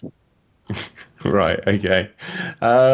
Okay, is there anything left on the tinfoil hat stuff that people want to cover off before we close that and just do a quick community shout out before we close off the episode? Colin? Oh no, it was actually to do with Ed's stream. I wanted to touch on Ed's code stream that happened today, earlier in the week. It was Thursday, wasn't it? That was Thursday, yeah. I just wanted to touch on that and mention that I think we should talk about that next week. I know that people in the chat room have been asking about it, so I just thought we'd mention that it's something that we probably want to discuss at a later point. Yeah, okay, we can certainly cover that off on next week's show. That's not a problem at all. Ben, anything else, or Grant, anything else you want to cover off? No, not that I can think of. No, well, apart from just, at the LaveCon I was presented with a wonderful sort of pile of gifts from, crikey, too many people to thank, but, I want to thank everybody for the amazing gifts, and Frontier, of course, who allowed me to name another planet for the mere things that I do. Just some kind of glorification thing, about how awesome I am and stuff, but it's hard being this awesome. And, we appreciate your awesomeness.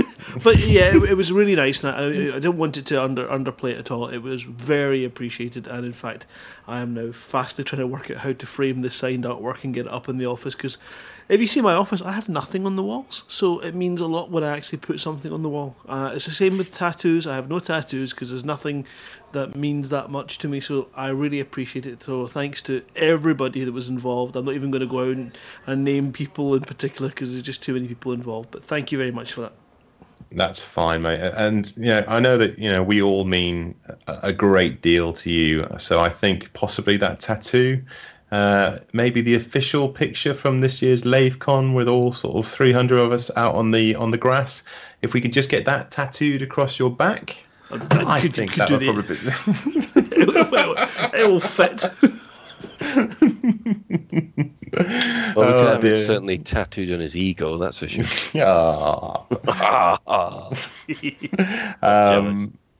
Okay, speaking about things that maybe we want to get tattooed, certainly there's one thing that's tattooed on... let's... Commander Del Monte, last point from you. I just want to say thank you for having us in the Orange Sidewinder. And if you find yourself over at Lab 69, they have a rather good recipe for Thargoid stew.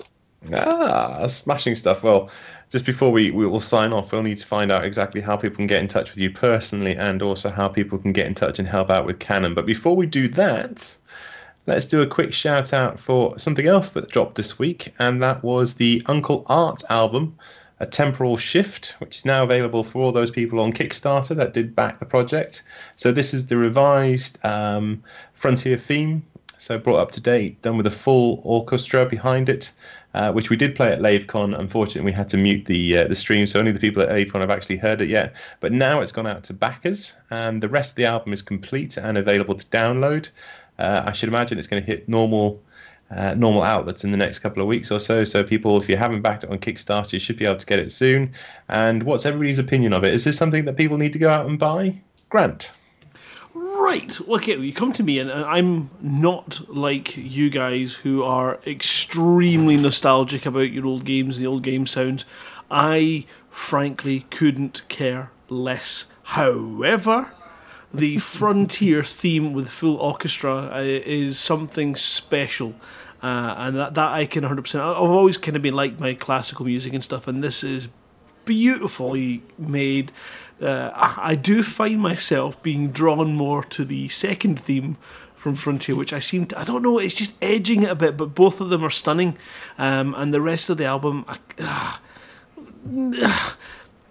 it's okay. I just don't see me ever sort of sitting down to listen to it, but that's me and my reaction to those kind of nostalgic music. It's kind of, the quiz, that's the kind of thing that I go, oh yeah, I remember that, and that gives me that little buzz, but I wouldn't ever sit down to sort of listen to these themes, so I backed it with a passion for the reorchestration of the Frontier themes, and it was worth every penny I put into it. It is an amazing special thing. So if you are into your nostalgia and your old themes, then this is a must-have album. And if you're not, it's still a must-have album for those two Frontier tracks. And that's about the biggest shout-out I can give for it. Okay, Colin, rescue us from this. I maybe should have come to you first. I'm sorry, I had to take a comfort break. What was the question?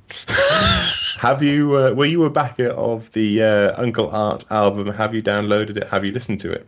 I was not a backer. Okay. That's fine. This is going really well. I'm Ben, sorry. I know for a fact that you were back and you've listened to it. Some squeeing.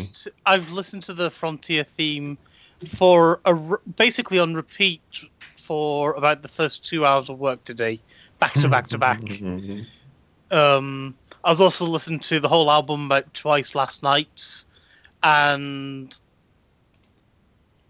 there is something magical about flying through the depths of space with that orchestral theme going. But the only thing is, it kind of made me want to reenact the introduction scene. And I wanted to jump into a courier and things like that, just so I could land on the planet and chase off some eagles.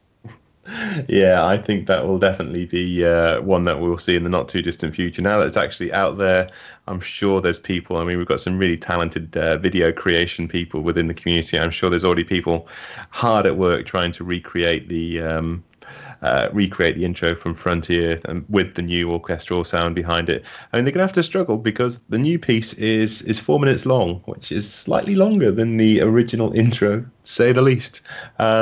But I'm like you guys. I've listened to it. I do love it. Like Grant, I'm sort of steering towards the Frontier theme 2 more than the original intro theme. And again, for me, it's just because it's... I mean, don't get me wrong, it's amazing. It is absolutely fantastic. But it's just, for my sensibilities, just moved slightly too far away from what the original was. I know it's a reimagining and stuff, but... it didn't give me the nostalgia kick that I was kind of hoping it was going to do.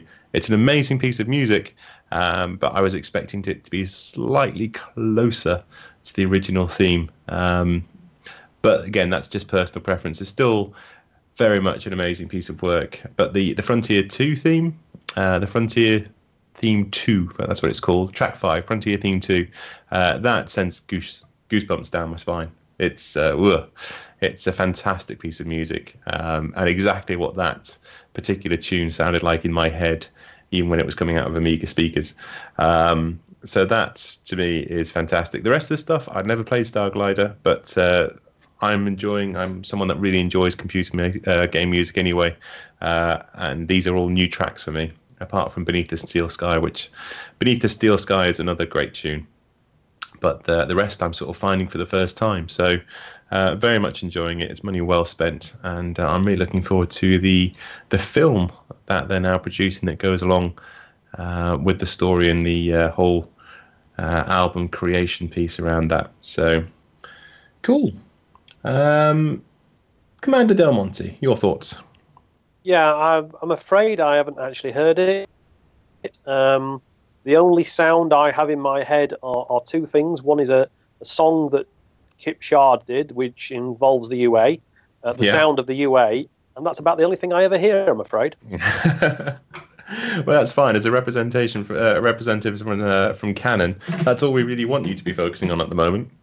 Yes, the sound is everything. The sound in this game is frankly amazing, and unfortunately at LaveCon I missed the big reveal. But I'm sure it was very good. I heard a lot of people talking about it.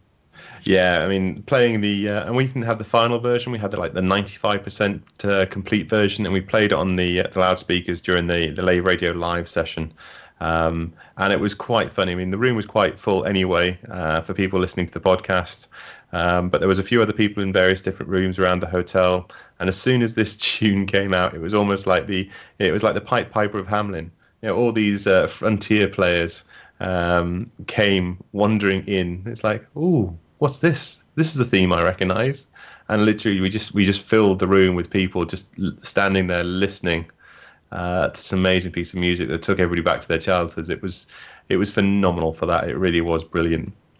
Okay, well, that's going to be it for this particular show. Commander Del Monte, where can people find out more about Canon, and where can they follow your antics on the internet? Okay, well, we're all over the Frontier forums, so if you search for Canon on the Frontier forum, and we're a big part of the huge thread that is now up to its 8th incarnation. Wow. And moving quickly. Rizal does a great job of keeping all the information on the front page. We also have Canon Science, so canon.science. If you search for that one, that's our main website where we keep a lot of information. And once you're signed up and somebody's logged you in, then you'll get access to our Discord server. Brilliant stuff. And is your Discord server set up as brilliantly as the one that Ben was talking about earlier, where it tells you exactly where you are in game? No, we haven't quite got that advanced. We've activated the Arc Cannon bot in the last few days, and so far it can say hello. But poor old Arc Cannon needs a little bit more programming. Amazing. Brilliant. Okay, well, that's it for another episode of Lave Radio. If you'd like to get in touch with the show, then you can email info@laveradio.com, Facebook.com/Lave Radio, @Lave Radio on Twitter, or you can join our Discord channel, which isn't very technically advanced, by going to tinyurl.com/Lave Radio. Our TeamSpeak servers are laveradio.teamspeak.com. And Lave Radio is recorded live on a Tuesday evening at 8:30 p.m. UK time and streamed out at laveradio.com/live. A big thank you to our ringer this episode, Commander Del Monte from Cannon. Thanks for all those commanders that have joined us live and listening inside the game and on our IRC channel. Until next time, fly safe. And if you can't do that, fly dangerous.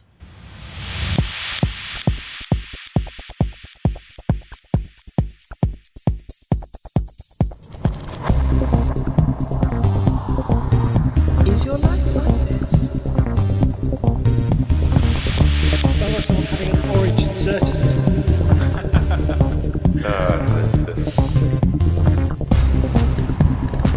You need a safe word. Space can be lonely.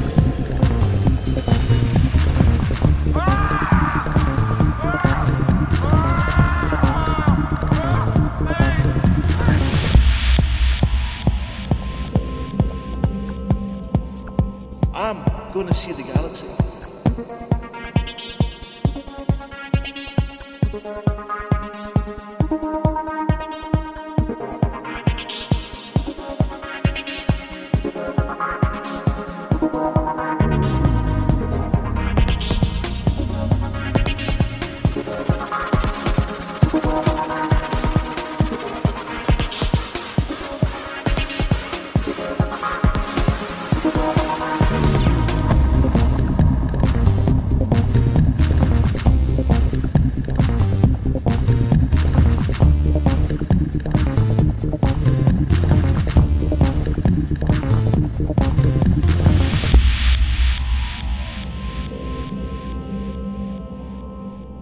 Ah, damn it.